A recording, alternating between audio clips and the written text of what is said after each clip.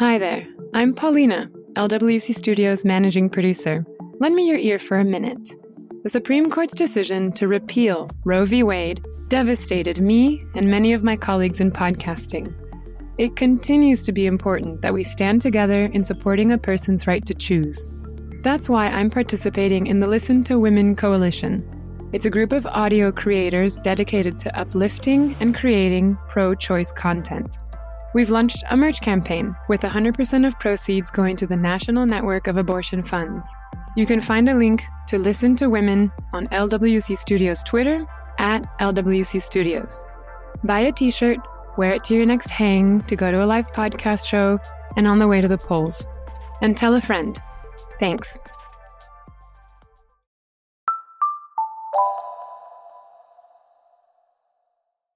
Hey, 70 million listeners. We want to learn more about you. We'd love it if you could take a few minutes to fill out our listener survey. We want to know how you listen to 70 million, what you love, and what we could work on. You can find the survey at 70millionpod.com/survey. I took it and was done in about 5 minutes. Just go to 70millionpod.com/survey. And thanks in advance for helping us out. 70 million adults in the United States have a criminal record.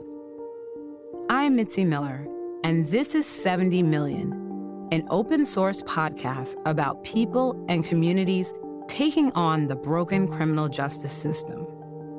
This season, we'll chronicle how local jails compound the problem and what residents are doing about it. Here I am with the judges and attorneys and, police officers. You can have the most beautiful resume, and they're still going to label you as a felon. And I wanted to be able to dig in, roll up my sleeves, and figure out what could be done about this issue. You're not letting us be human. You're not letting us just be regular girls. For 20 years, all I heard was shut up inmate. And now all of a sudden, I have a voice. Today, we're going to look at a population that's especially susceptible to winding up behind bars: foster youth. By age 17, over half of young people in foster care have already been convicted of a crime or spent a night in jail. Within the first 2 years of aging out of the system, a quarter of former foster youth will go to jail or get in trouble with the law. California hopes to divert these young people away from jail, not in the courtroom or at the moment of arrest, but much earlier. From the San Francisco Bay Area, reporter Liza Veal has our story. And just a note to listeners, this episode contains mature language.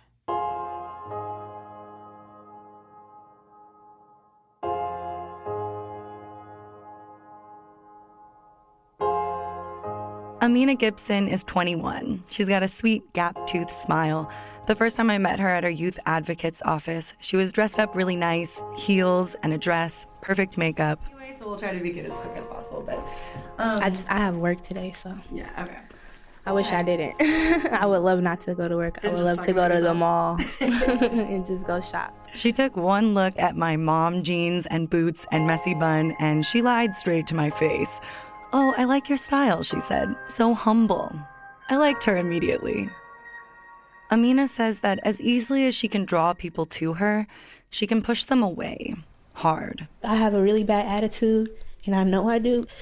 In situations, I'm very nasty towards people. It's like an uncontrollable temper, and it's from a lot of anger that I just haven't let out. She says she's still dealing with her childhood, her kid emotions.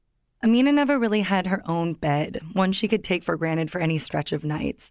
Not since her grandmother, her guardian, died when she was 8.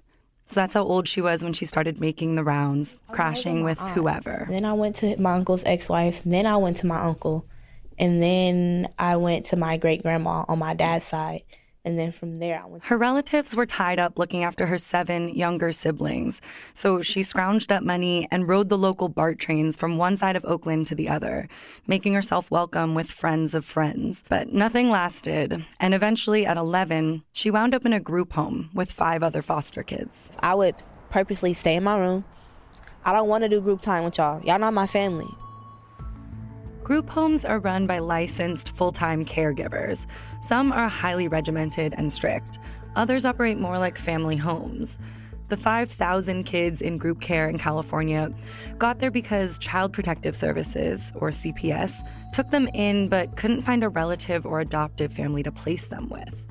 Kids are taken because their parents pass away or get incarcerated or have a substance dependency or are abusive. Parents can also be deemed neglectful, though that can be a subjective charge.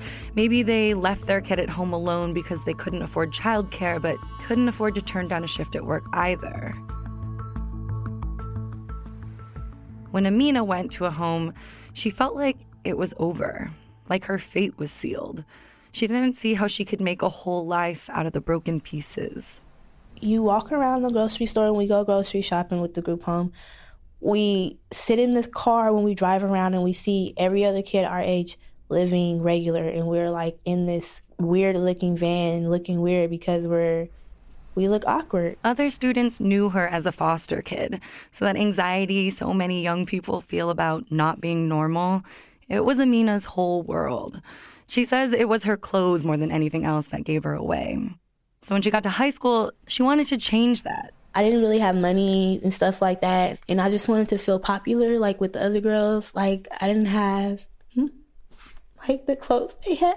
Yeah. So I felt like hell out of place. So like, I had to steal and, like, do certain things I didn't want to do just so I can feel, like, normal in school. Sometimes I forget Amina is just 21 because she's wise about a lot of things that most young people just don't have to be. But other times, like right now, I can easily picture her as that 8-year-old, still trying to convince people to take her in.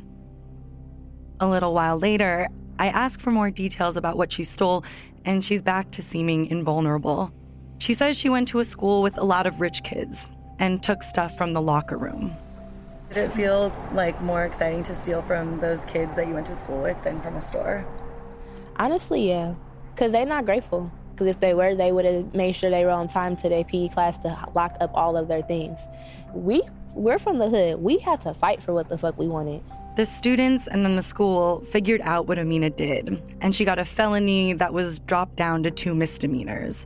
That meant that instead of going to juvenile hall, she was put on probation and placed in a different kind of group home, a restrictive place, more like a jail, with a school on campus and very few chances to leave. There was so many rules, like you have to ask to pass to go to your room. You have to ask to take a shower. Like, how do you learn how to cook if you weren't able to cook in the kitchen because we don't know if you're going to cut somebody or burn somebody? Like, you're not letting us be human. Like, you're not letting us just be regular girls. Before she turned 18, Amina had spent time in 17 group homes. She was already in the foster care system when she got on probation and transferred homes that first time. But a lot of probation youth get into group homes without ever having contact with CPS. They might have capable parents, but they pick up a criminal charge, and the judge decides to place them in a home rather than juvenile hall. That's about 1/3 of all placements. They come in through the criminal justice system and mix with the foster care placements.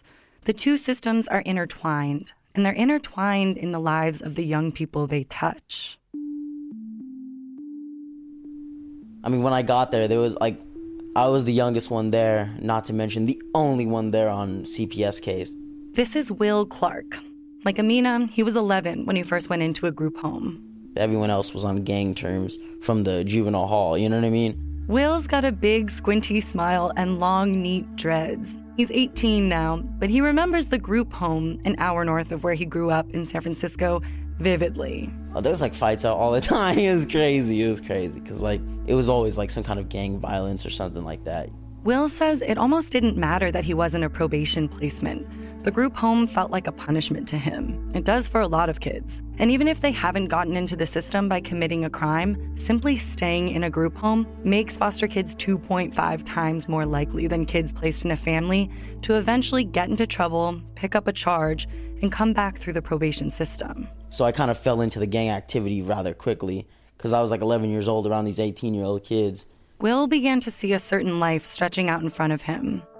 The way public health child psychologists describe it is kids in group homes don't have the chance to form healthy attachments to adults, so they'll attach to their peer group intensely, no matter what it takes. I do believe it's easy to manipulate a young mind. Seeing that lifestyle every day, And then, you know, that whole thing of protection and all that. Those older kids told Will, listen, if you want to run away from the home, the gang can put you up, take care of you. But first, you have to join. All you have to really do to be initiated was to shoot someone, you know what I mean? And so they said, you know, if you do that, you can, it's called AWOL, you know, you just leave and don't come back. They call it an AWOL. But they were like, once you do that, you can just AWOL and live with one of the friends and basically be on the run. They told him he'd be in someone else's car, they'd point out the target, he'd use their gun, and then give it back to them. He'd never used a gun before. He was 13 years old. Like he said I wouldn't have to worry about anything, but I was still kind of scared. That afternoon, one of his roommates tried to talk him out of it. He said the gang wouldn't protect him. They'd only use him for dirty work. And Will's thinking, I know I'm not cut out for this stuff. I mean, definitely not. I mean, like, I'm not even going to lie. Like, I don't like fighting. I will if I have to, but I just don't like the feeling of it. Will never got used to violence, even though he says growing up, his house was full of it. His parents both struggle with addiction. Like, my dad would come in fucked up at like 1 o'clock in the morning, and they'd kind of start escalating until like 2:30, and by that time they're fully fighting. Police are about to come. And my mom is like, she's all drunk. She's like, oh, well, you gotta leave so that they don't take you again. Before the group home and the night he had to decide if he would join a gang, Will lived with his grandparents for a few years. But he said his grandma was actually the reason he was sent to the home. When he was 11 years old, he got into some stuff that disturbed her. It wasn't drugs or gangs. It was a spiritual exploration. Yeah, let's just go by Haitian Christianity or something like that, yeah. He was secretly reading up on voodoo and Western occultism and Persian sorcery. He'd been raised Catholic. Spirituality was always a part of his life. But he says all his grandma saw was something like black magic, something to do with the devil. That's why I had to sneak my books and hide them and things like that. But one day I came back from school, and my grandma had found everything and had it on my bed. And she was like, either you're going to stop doing all this or you're going to leave. That's when I got sent to the group home. 2 years later, on the cusp of joining a gang, he came to see his spiritual practice as a possible way out. One more shot at a safe, regular life. Yeah, because I said in my head, if this works, I'm going to give up the whole gang stuff, and I'm going to fully devote my life to, this practice. Maybe it was a coincidence, but a couple of weeks later, his social worker told him he could go back to live with his mother. She was ready to take care of him. It wouldn't last. He'd be back in the group home soon enough. But it was a sign that told him not to give up on himself. It can feel inevitable that young people who are separated from their families will act out, but not all of them do. The worst outcomes follow spending time in group homes or shelters, which are often the first place kids are taken before they get a longer-term placement. Shelter staff may be unprepared to deal with trauma and the behaviors that can result from it. They regularly resort to calling the police when things get out of hand. Maybe a kid gets upset because a family visit was canceled, or a social worker just told them they're going to be placed out of state. That kid gets angry, punches a wall, and then gets charged with vandalism or disturbing the peace. So that's a very literal pipeline from child welfare to the criminal justice system. But shelter arrests are one small part of the problem. Foster kids act out, pick up charges, and go to jail all kinds of ways. And most often, they get in trouble out on the street. They're not in their placements because they've run away from them.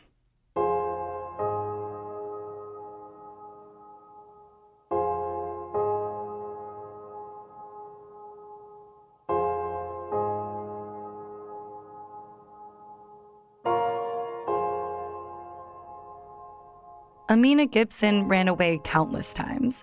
She knew it would be years before she could live independently and support herself legally. So, like a lot of girls in the system, she saw sex work as the only way out. Just like hidden legs, it's just easier being on the streets. The street money is fast money. When did you start doing that? When I was 12. In some counties in California, over 60% of women in the sex trade have been in the foster care system. It's one of the ways AWOL foster youth find their way to jail. For Amina, having her own money gave her a thrill. Sex work also provided something that was missing from the rest of her life, a sense of control. And she wanted to share that with the other girls. And I would get girls out of the group home that wanted to run away, if they wanted to do it. And a lot of them did, because it meant they could leave. Amina seems haunted by all the kids she saw lose their spirit living at the homes. I lived with this one girl named Shaniqua. Her hair was falling out because she was stressed out. She was depressed. She was miserable. Amina says some of the other girls didn't even have any family to spend time with. They never left the home for day visits, not even on holidays.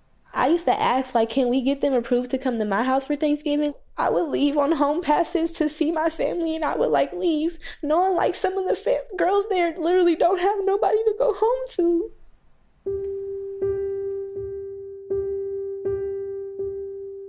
California has been trying to address the problems in its foster care system for years now, and the momentum has mounted into something radical. Which brings us to the historic shift California is in the midst of right now. In 2017, the state began rolling out a new initiative called Continuum of Care, or CCR. By 2020, group homes will either convert to temporary stay psychiatric care facilities or shut down completely. Now, money the state would have spent on group care is going towards recruiting more family placements. Reporter Karen DeSaw has been covering California's foster care system for almost 15 years. I think what the state of California is trying to acknowledge is all kids need a family and a home and relatives. She's talking about love. That word can mean a lot of things to different people, but for Karen DeSaw, it's the main thing these facilities can't replicate. It may not be mom and dad and a cat and a dog, but it has to be a family. It has to be home life. It has to be someone who loves you, who knows you, and who cares about you. None of that is possible when you're one in a group of kids in a high-turnover facility run by 3 shifts of staff. There may be really nice people who, bake brownies with you or watch a movie with you, but the bottom line is, even if you get comfortable with someone who puts you to bed, they're not there necessarily in the morning. So now, social workers are recruiting people who are already in the kids' lives to take them in. They call them resource families. Dad and I are going to watch the news while it's downstairs. Hi. You got to come in. Seeing you again. Yeah. Okay. A little over a year ago, Will Clark moved in with a resource family. His girlfriend's parents took him into their home after she went to college. The house is a 3-story, freshly painted Victorian on Bernal Hill in San Francisco. It's about 5 miles and several socioeconomic brackets away from the neighborhood he grew up in. I could tell immediately that his resource parent, Amy Hewson, has one of those homes that's just welcoming. Partially, we're just very social people, but also we kind of have a house rule that you have to introduce your friends. You can't all run upstairs and hide in your bedroom. The Hewsons have hosted exchange students. There was a British guy that lived with them for a while. They're inviting people. Yeah, it's just the way we run the house. Will was among the kids that were always in and out. Amy didn't know much about him, but her daughter told her that he was bouncing around with friends, semi-homeless, and really, really didn't want to live with his parents.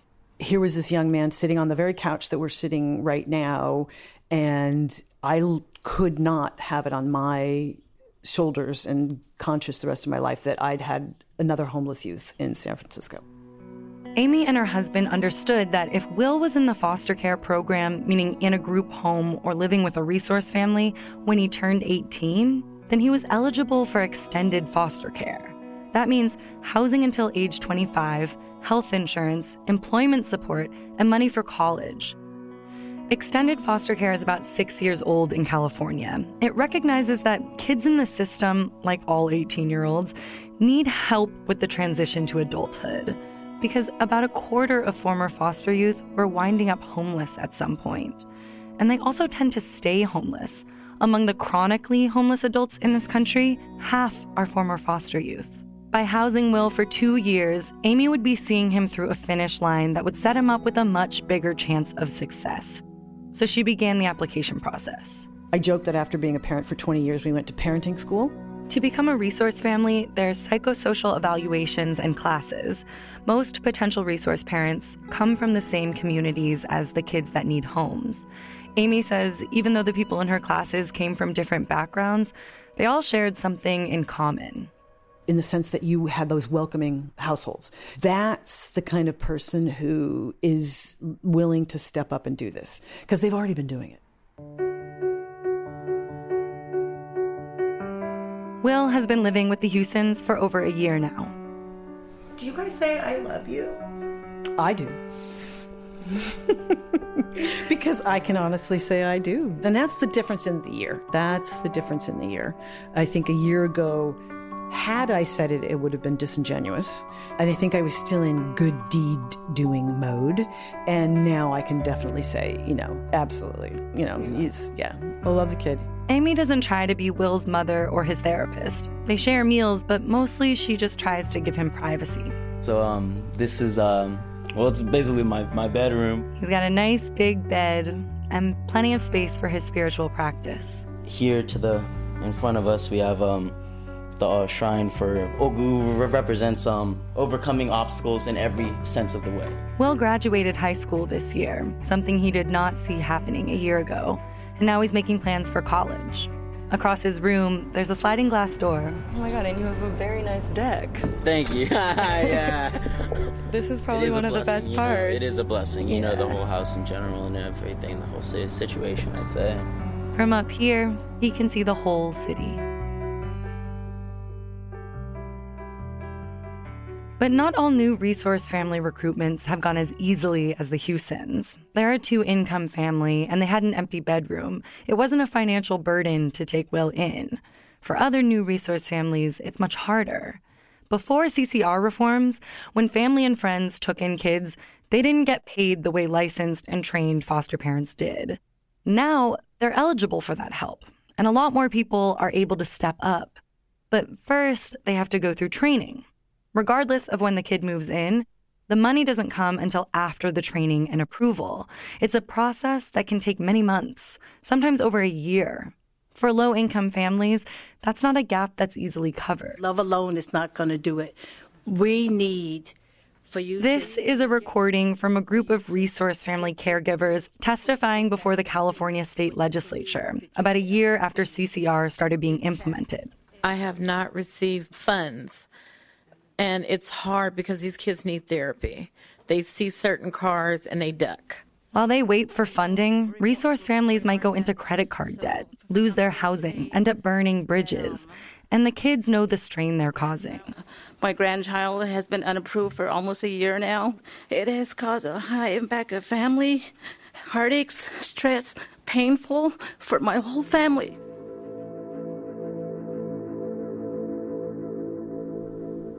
If we don't get a fix to this problem, then continuum care reform is not going to work.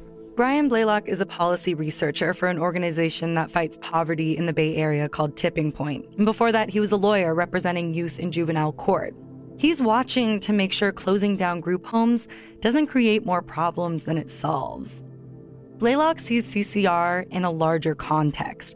California has been shrinking its foster care system over the last 10 years in response to seeing such bad outcomes for people in the system, like the high rates of former foster youth in prison. The thinking was maybe families are better off left alone. But Blaylock is not convinced that shrinking caseloads are something to congratulate ourselves for. The caseload has dropped quite a lot in the last 5 to 10 years. But if you deaggregate that based upon race, you get a really interesting story because the number of white kids stay about the same. And the number of Latino or Hispanic kids stay about the same. And the number of African American kids just drops, like it's dropping off the side of a cliff. Social workers were trying to correct for what they saw as an overrepresentation of Black kids in the system. Blaylock agrees that taking a kid away from their family is not always the best choice. Sometimes all a family needs is some financial support. But there are also cases of real abuse or neglect where foster care can be the right solution. Correcting that overrepresentation, that's a noble thing to try to do. But we have to be so careful how we do it because we don't want to end up closing the door to a needed resource just because of the color of someone's skin in either direction. And we can't have this one idea of foster care is bad, foster care is good. Like high caseloads are bad, low caseloads are good. The way he sees it, if social services don't get to some of these kids early, the criminal justice system will later. When Blaylock was an attorney, he saw that behind a lot of kids' criminal charges, there's a story of parental abuse or neglect. Right now, judges can go easy on some of them and send them to group homes instead of juvie. But those homes are disappearing. Over 300 have closed since CCR got underway last year, which means there's less of an opportunity for some youth to be diverted to a less restrictive setting, and then they end up in a worse setting, in a locked facility.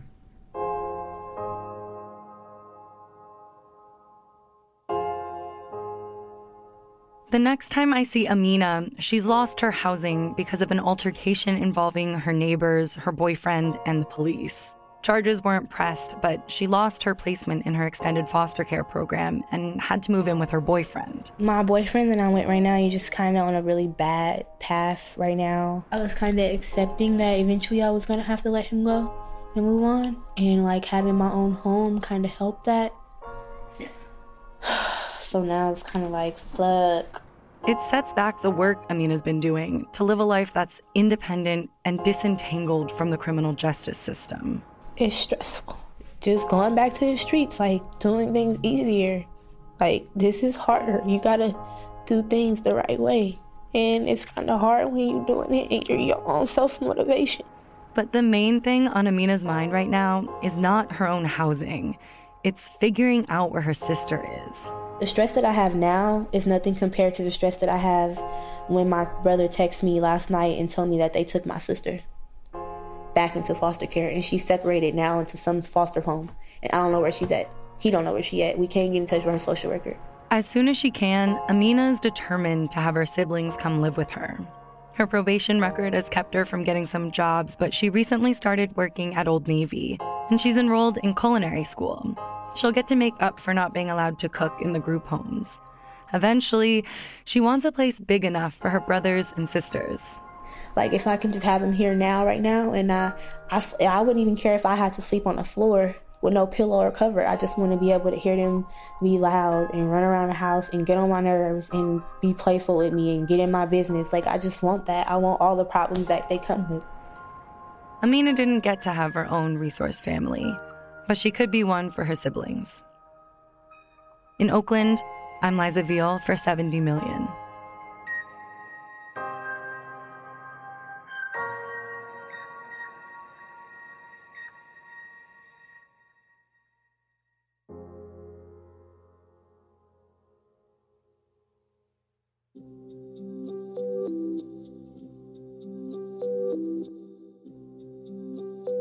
Thanks for listening. Now we want to hear from you. Have you, a friend, or a loved one experienced the impact of jails? Are you active in local reform? Can we help you recognize someone in your community who's been an agent of change? Email us at hello@70millionpod.com or call us at 202-670-4912. For more information, visit 70millionpod.com. We're an open source podcast, so we invite you to use our episodes, transcripts, syllabi, and resource guides in your classrooms, organizations, and anywhere they might be useful. You may rebroadcast parts of or entire episodes without permission. Just please drop us a line so we can keep track. 70 Million is made possible by a grant from the Safety and Justice Challenge at the John D. and Catherine T. MacArthur Foundation. The podcast is a production of Lantigua Williams & Co. It's edited by Jen Xian and mixed by Luis Gill. Our associate producer is Olawakemi Alade Sui. Our marketing specialist is Kate Croshow. Our resource guide writer is Amy Alexander. Special thanks to Paula Mardo for production assistance. Juleka Lantigua Williams is the creator and executive producer. I'm Mitzi Miller.